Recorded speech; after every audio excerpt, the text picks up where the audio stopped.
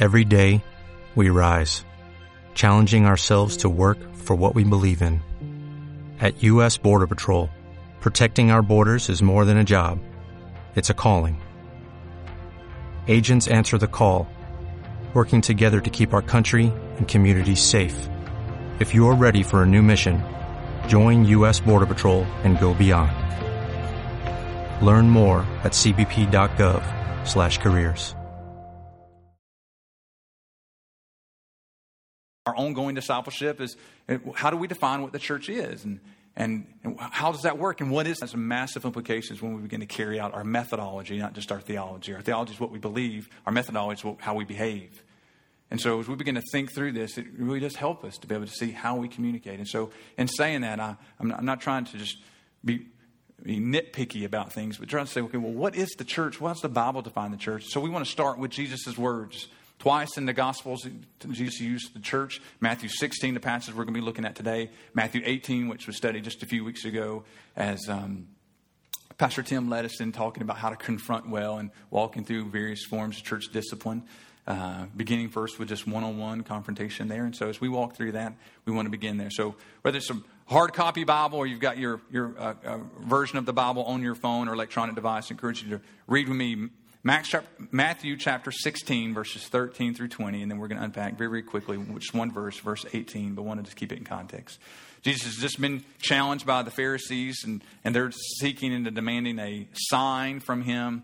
And in that, he then begins to communicate to his disciples in verse 13. Now, when Jesus came into the district of Caesarea Philippi, he asked his disciples, "Who do people say that the Son of Man is?" And they said, "Some say John the Baptist, others say Elijah, and others Jeremiah or one of the prophets." He said to them, "But who do you say that I am?" Simon Peter replied, "You are the Christ, the Son of the living God." And Jesus answered him, "Blessed are you, Simon Bar-Jonah, for flesh and blood has not revealed this to you, but my Father who is in heaven. And I tell you, you are Peter, and on this rock I will build my church, and the gates of hell shall not prevail against it. I will give you the keys of the kingdom of heaven, and whatever you bind on earth shall be bound in heaven, and whatever you loose on earth shall be loosed in heaven." And then he strictly charged the disciples to tell no one that he was the Christ. Father, we just pause to ask once again, grant us understanding from this text. Help us to see it afresh and anew. For the vast majority, I'm confident in this room, this isn't an unfamiliar passage as far as, I'm sure they've read it, they've heard it, probably heard a sermon, or if not more than one, they may have heard at least one message on this passage. And Lord, I pray that you would allow it to come alive. Grant, and by the power of your Holy Spirit, illuminate our hearts and minds, not only to understand, to receive, and then, Lord, to live in that knowledge of what this gathering is supposed to be about. And is this biblical? Are we meeting a manner that would please you or not please you? And so, Lord, as we talk about what is the church, help us this morning.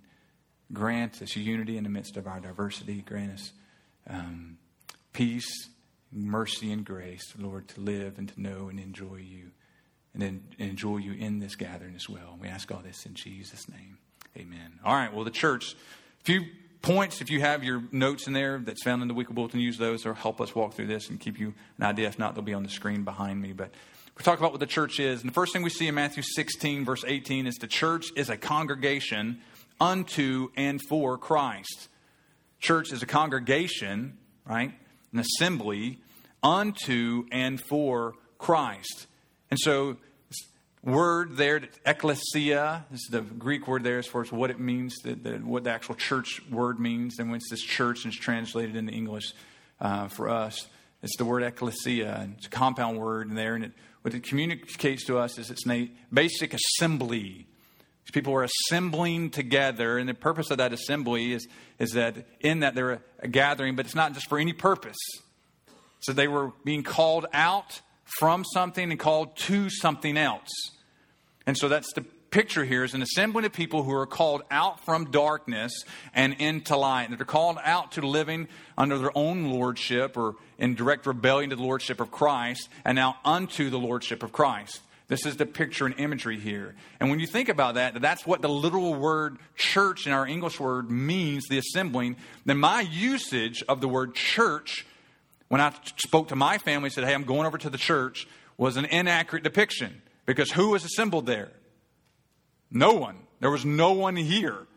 And so the gathering, this assembling of the family of God that comes together, these who are being called out from the world and into light and into the kingdom of God, are the ones who he's talking about here. So as he's asking them and about this profession of who he is and who do people say is important, because why? If we gather under any other premise, we're not the church in that setting and that means and that mindset. It's no different than our purpose and our focal point is to see the Hawks play, which isn't sin, and I hope they do well, right? But it's not sinful to do so. We can glorify the Lord in that venue, and whether we eat or drink, we can bring glory to God in that venue. We can celebrate the talents and gifts he's given even to the Atlanta Hawks in the venue, and there's nothing sinful about it. Now, you can do sinful things while you're there, right? You can potentially walk in sin and live in sin even in that context. But it's not that act in of itself. And so the question is, well, then what makes this gathering of potentially many, many believers who are showing up at the Hawks, Phillips Arena to watch the Hawks play, what makes that primary purpose and gathering different than ours? You say, well, there's believers here and there's believers there. And you might say there's unbelievers here. So we aren't we're not card carrying members that you have to like check the card in. So unbelievers are welcome to come and check out our services. And so what would make this, and what makes this distinction different about us being the church is we're gathered for one express purpose, for the glory of God. This congregation is gathered unto him and for him for this time that we've gathered together. Unto him and for him. And so that's what it says there. And I tell you, you are Peter, verse 18, and on this rock I will build my gathering, my assembly, which then as you begin to look at the fill in the blanks underneath that. So the church then is an assembly, not a property. All right, that was directed at your pastor who said, I'm going over to the church. Well, no, that's where the church meets, right?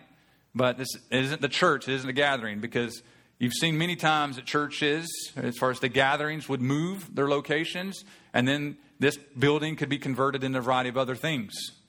Or you can see where it was originally built as like at various churches all across the United States, that it might have been a mall at one point. It's been converted into a gathering for the body of Christ, a gathering for the assembly, a gathering for the church.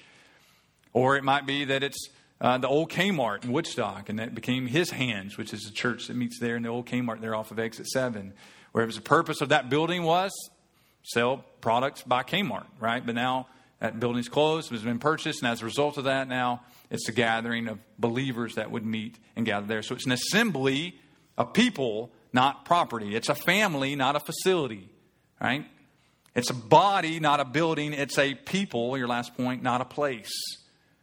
And so it's important for us to be able to understand it, because as we walk through that, and even as we studied the last few weeks as we were looking at Philemon, remember it was very, very clear in the instructions of Philemon, to Philemon, our beloved brother and fellow worker. And then he gets to the end of verse 2 and he says, and the church in your house.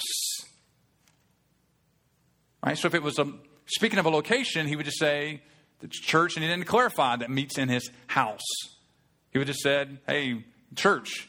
But he just made clear the assembly of people that chooses to meet in your house. And so it needs to be brought a clear distinction here of how we communicate about the church. Because if not, then we do become careless. And then what we're not mindful of is that those who listen in are trying to figure out what we're saying and how we communicate and how important that communication is. And so the first thing is the church is a congregation unto and for Christ. Number two, the church, not only a congregation, the church has its foundations upon Christ. Church has its foundations upon Christ. Verse 18, it says this, and I tell you, you are Peter, and on this rock I will build my church. So the question then is upon this rock, what are we talking about? What is the rock? And this has created much disharmony within the understanding of theological debate over the course of time, right? So the Holy Roman Catholic Church would derive this and say, Peter is that rock. And on this rock, Peter, I will build my church. And so as Christ then ascended and then was seated at the right hand of the Father, and then Peter assumes the ranks as now the representative spokesman for God here on earth. And subsequent to that, we've had one pope after the next that would be the very mouthpiece for God here on this planet. That's a poor rendering of what this passage is all about. What was the context? What was the picture? Was it to elevate Peter or was it to elevate Christ? Jesus is asking, so I'm back to the verse 13 to be able to see what was Jesus' question when he came into Caesarea Philippi. Who do men say that the Son of Man is? Some say you're Elijah, some say you're Jeremiah, and so on and so forth. Who do you say that I am? So he's equated himself to the Son of Man. Who do you say that I am? And then Peter makes and this is what's in your notes here, a profession. So the foundation that's upon Christ is a profession. That's what the very foundations are. We are professing something, which is why it makes sense. If we're a gathering unto and for Christ, we're a gathering that has its foundation upon Christ, and our profession as believers would be what Peter professed. You, Jesus, are the Christ, the anointed one, the Son of the living God. And so then, just to make it very clear, then who should get glory and credit for that? It's not Peter, because why? What's the very next words out of Jesus' mouth? It wasn't, man, Peter, you are awesome. You need to be the first CEO of the New Testament church there in Jerusalem.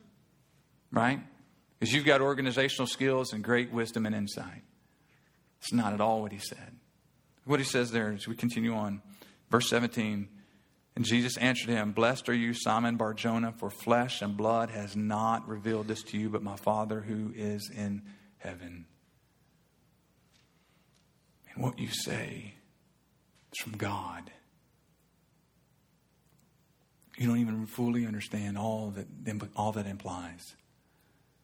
And then he says, and I tell you, you are Peter. The word Peter means a small pebble, a rock.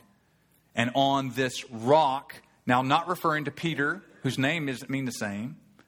He's now referring to the profession that you are the Christ, the Son of the living God. Upon that profession is where our foundation is. That's why when we begin to talk to people, when we begin to share with them and they are asking or submitting for membership, one of the first things we say is, man, do you understand the gospel? Because why? It's under that profession that I'm not Lord of my life, but Christ is. Not just the Lord, but He is my Lord and my Savior. He saved me from my sins, that He could be my Lord. As a result of that, this is the profession of faith upon which the keys of the kingdom are given.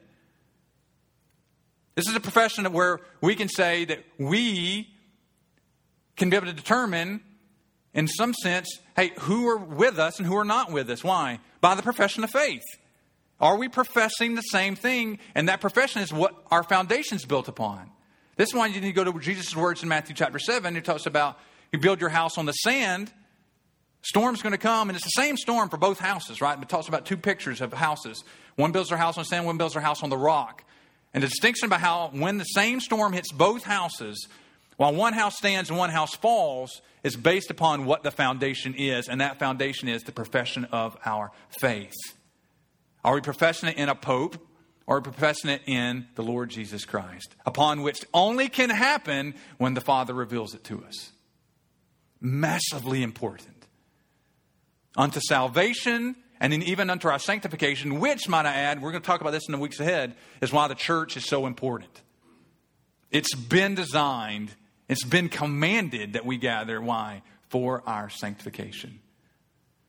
But when we have a faulty understanding of salvation, we're going to have a faulty understanding of sanctification as well. And which is going to mess everything up, including our understanding of the church. And so the church is a congregation unto and for Christ, and the church has its foundations upon Christ. And that foundation is the profession of faith that Jesus Christ is the anointed one. He's the long-awaited Messiah. He is our King, Lord, and Savior. Which then leads to the third point. Church is a congregation. The church has its foundation. And the church was a prediction of Christ. Now, if you continue on, and Jesus professes it here and predicts it in verse 16 or verse 18 here of chapter 16. Again, in verse 18, as he's teaching about how to bring restoration and reconciliation. But it's not fully understood. And it clearly did not have, with its very understanding, the mindset of also bringing in the Gentiles, right? You see all kinds of frustrations in the book of Acts and following. But now this church and its understanding being brought in and gathering of of the Gentiles outside of the covenant people of God as it's being expanded to that. And so this is a mystery that's being shared forth. This church, this gathering, how it plays out in the New Testament. But yet it was predicted even in the time of Jesus. Jesus was communicating and sharing very, very specifically, explicitly about the church here in this particular setting. and what it was going to be even before it came into being. And so it's a prediction of Christ. I tell you, you are Peter, and on this rock I will build my gathering, my assembly of those who profess my name. I will do this. Was it in place yet? No. Jesus' primary audience was Jews. But then after his death, burial, resurrection, his ascension, they'll be sent out from Jerusalem, right, to Judea, Samaria, to the ends of the earth. And so there's this building that's going to take place, this prediction of what the church is. And so there's a prediction from Christ. So you see the church as was a prediction of Christ. You also see, number 4, the church is a visible formation of Christ.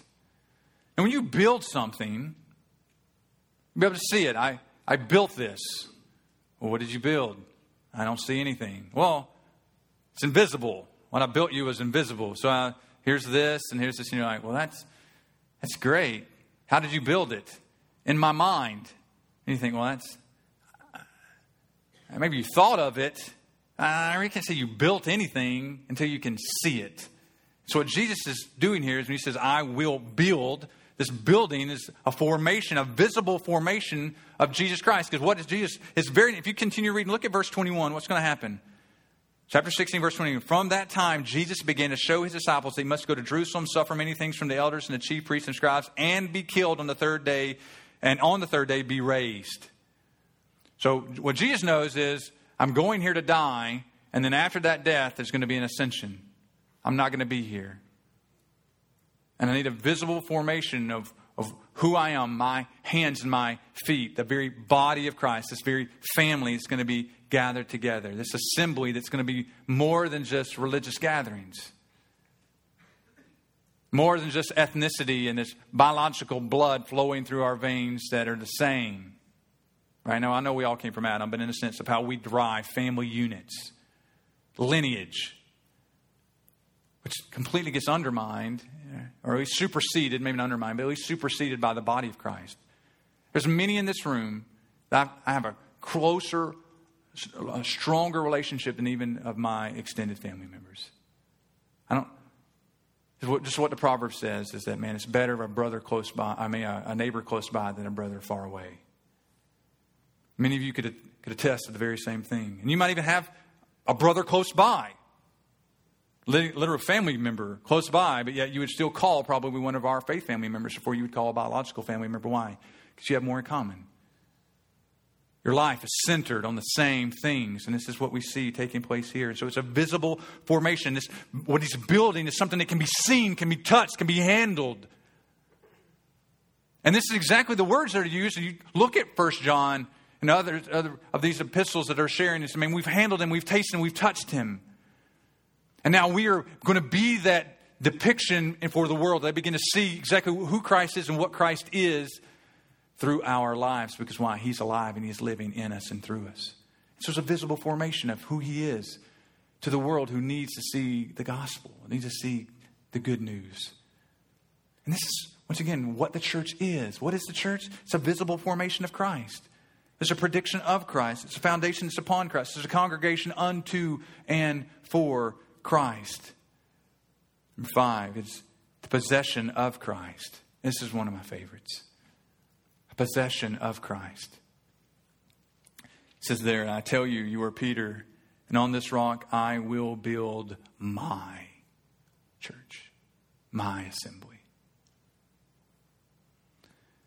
For the past 18 months, a lot of self-examination on behalf of your pastor. A lot of self-revelation. Who I am. Whose I am. What I'm made of. I've walked through that. One of the things that God's told me. This isn't your church. It's not yours. And we communicate. We're going to talk about communication, right? I'm going over to the church. Poor rendering, poor communicating of what the church is. So I'm meaning as a building when it's not. But I've heard this. I've said this. Be like, oh, that's John MacArthur's church. That's John Piper's church.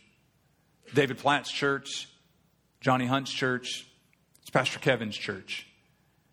It isn't mine. It isn't John MacArthur's. oh, I'm a part of it, but it's not mine. You say, well, wait a minute. You're a spiritual authority, right? The Bible would even say you should submit to your authorities. Obey your authorities. Hebrews 13. I wouldn't discredit that. The Bible would say that I'm the leadership position within the church, but it isn't mine. I yield as one of the servants, along with all the other servants, unto the head of the church. That church belonging to Christ. I will build my church. This is Christ's. It's not mine. It's not yours. So neither one of us have ownership. That's why we need to make sure we're understanding what the church is and how it functions, how it works. Because why? It's Christ's church. And we make a case for the local assembly. And it's important then coming and going and how we do that and how this works and how we begin to communicate and how we love on each other and protect one another. And it really is important, because if all we're looking for is fellowship, I really wish we had more fellowship outside of the church. Well, once again, poor rendering.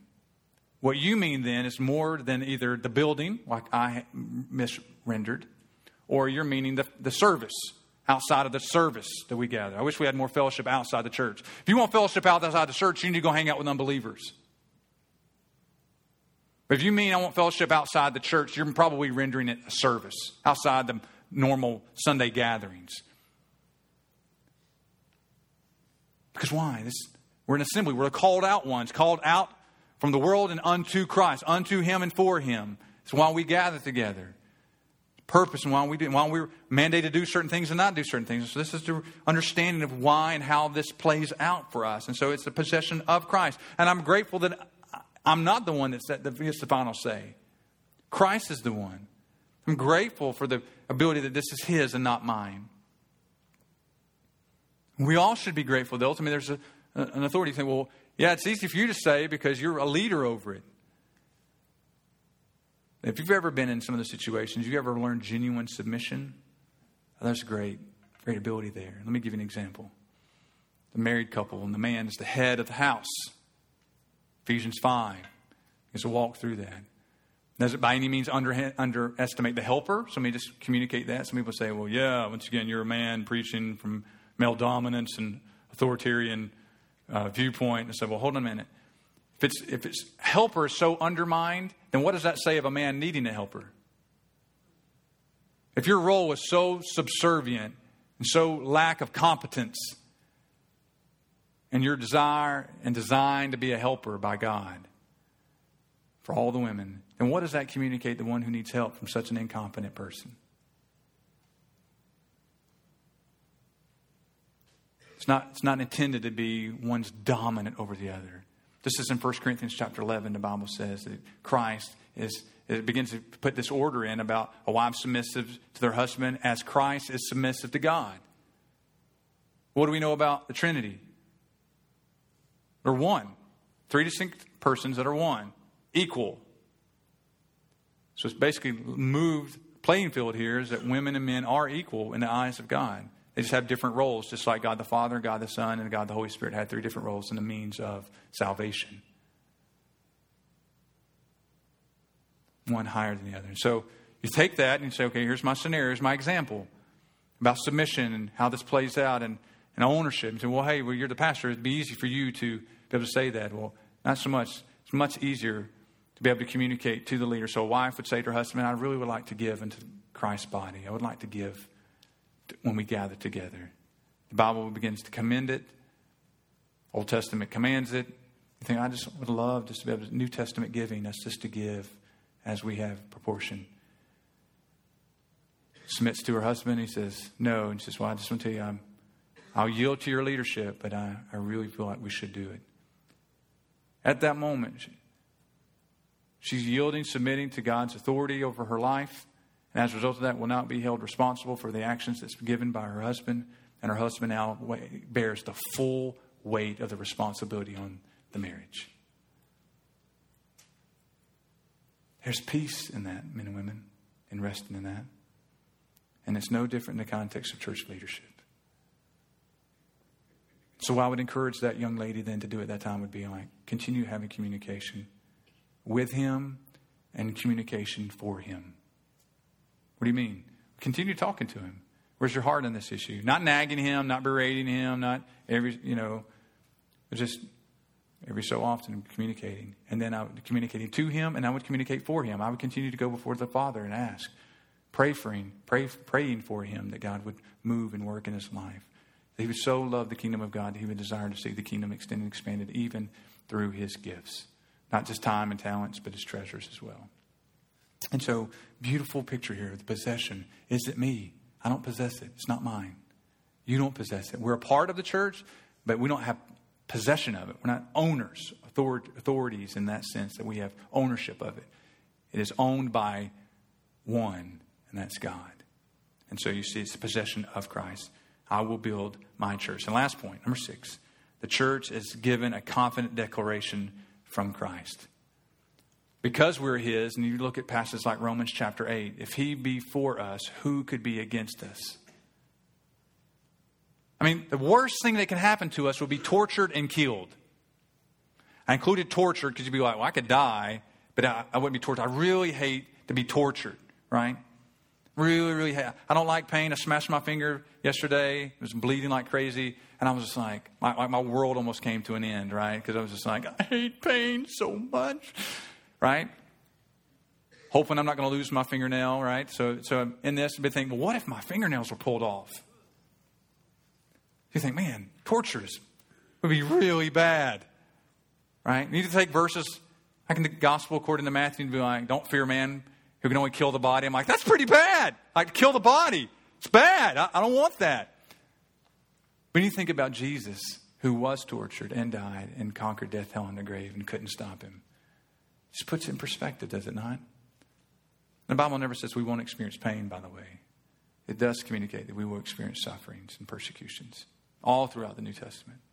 And then we definitely got the Old Testament to show us that was indeed the case and is indeed the case. And so as we walk through this, confident, though, assertion of one thing, confident declaration of this from Christ. In the last part of verse 18, and the gates of hell shall not prevail against it. The gates of hell shall not prevail against it. In this, we've been given from the Commander-in-Chief, from our Lord and Savior, our Creator and Sustainer, has communicated this to us. I've got a plan from the foundations of the world. I have a plan. Before anything was spoken out of darkness and out of the void, which was nothing, God had a plan.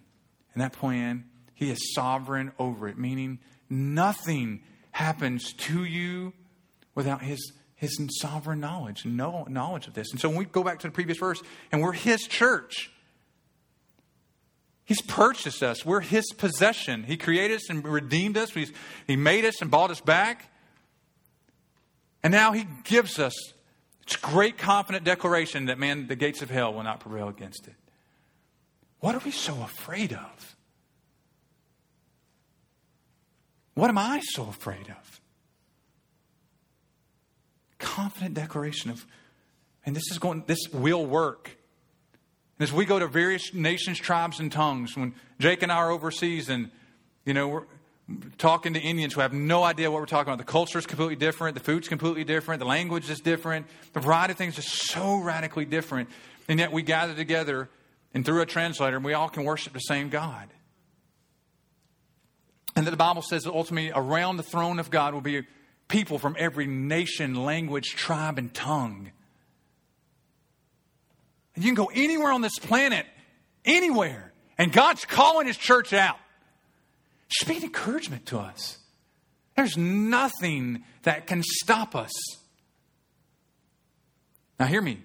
There is nothing that can stop us. You know what can stop you? Yourself. Doing it on your own. Taking the path of least resistance. Not fighting with and for your brothers and sisters. That can stop it. You think, what do you mean, Pastor? Is God not sovereign over that? No, he's going to accomplish his will and purposes. You won't hear me say that. But like Jonah, you can go kicking and screaming. And I would recommend not doing that. And so that's why he then established the church, his possession, and given us this confident declaration. And this happens again and again and again in the context of the New Testament. Again and again and again in the context of the New Testament. Right? These promises. Get to the end of the other passages where the church is in. Look over Matthew 18. I just want to show you these, just like this passage, again, that God just encourages us. So you walk through Matthew 18, verse 15 through 20, basically just walks through the process of church discipline. God knows it's not an easy thing to do. Verse 18, he then picks up, truly I say to you, whatever you bind on earth shall be bound in heaven. Whatever is you loose on earth shall be loosed in heaven. Again, I say to you, if two of you agree on earth about anything they ask, it will be done for them by my Father in heaven. For where 2 or 3 are gathered in my name, there I am among them. What's this 2 or 3 about? Well, if you go all the way back up to when you go to your brother or your sister in Christ who has sinned against you and you try to confront that and they won't listen, you go to get 2 or 3 brothers with you to come back, to confront. So we're walking through that, we're talking through that, we're thinking through that.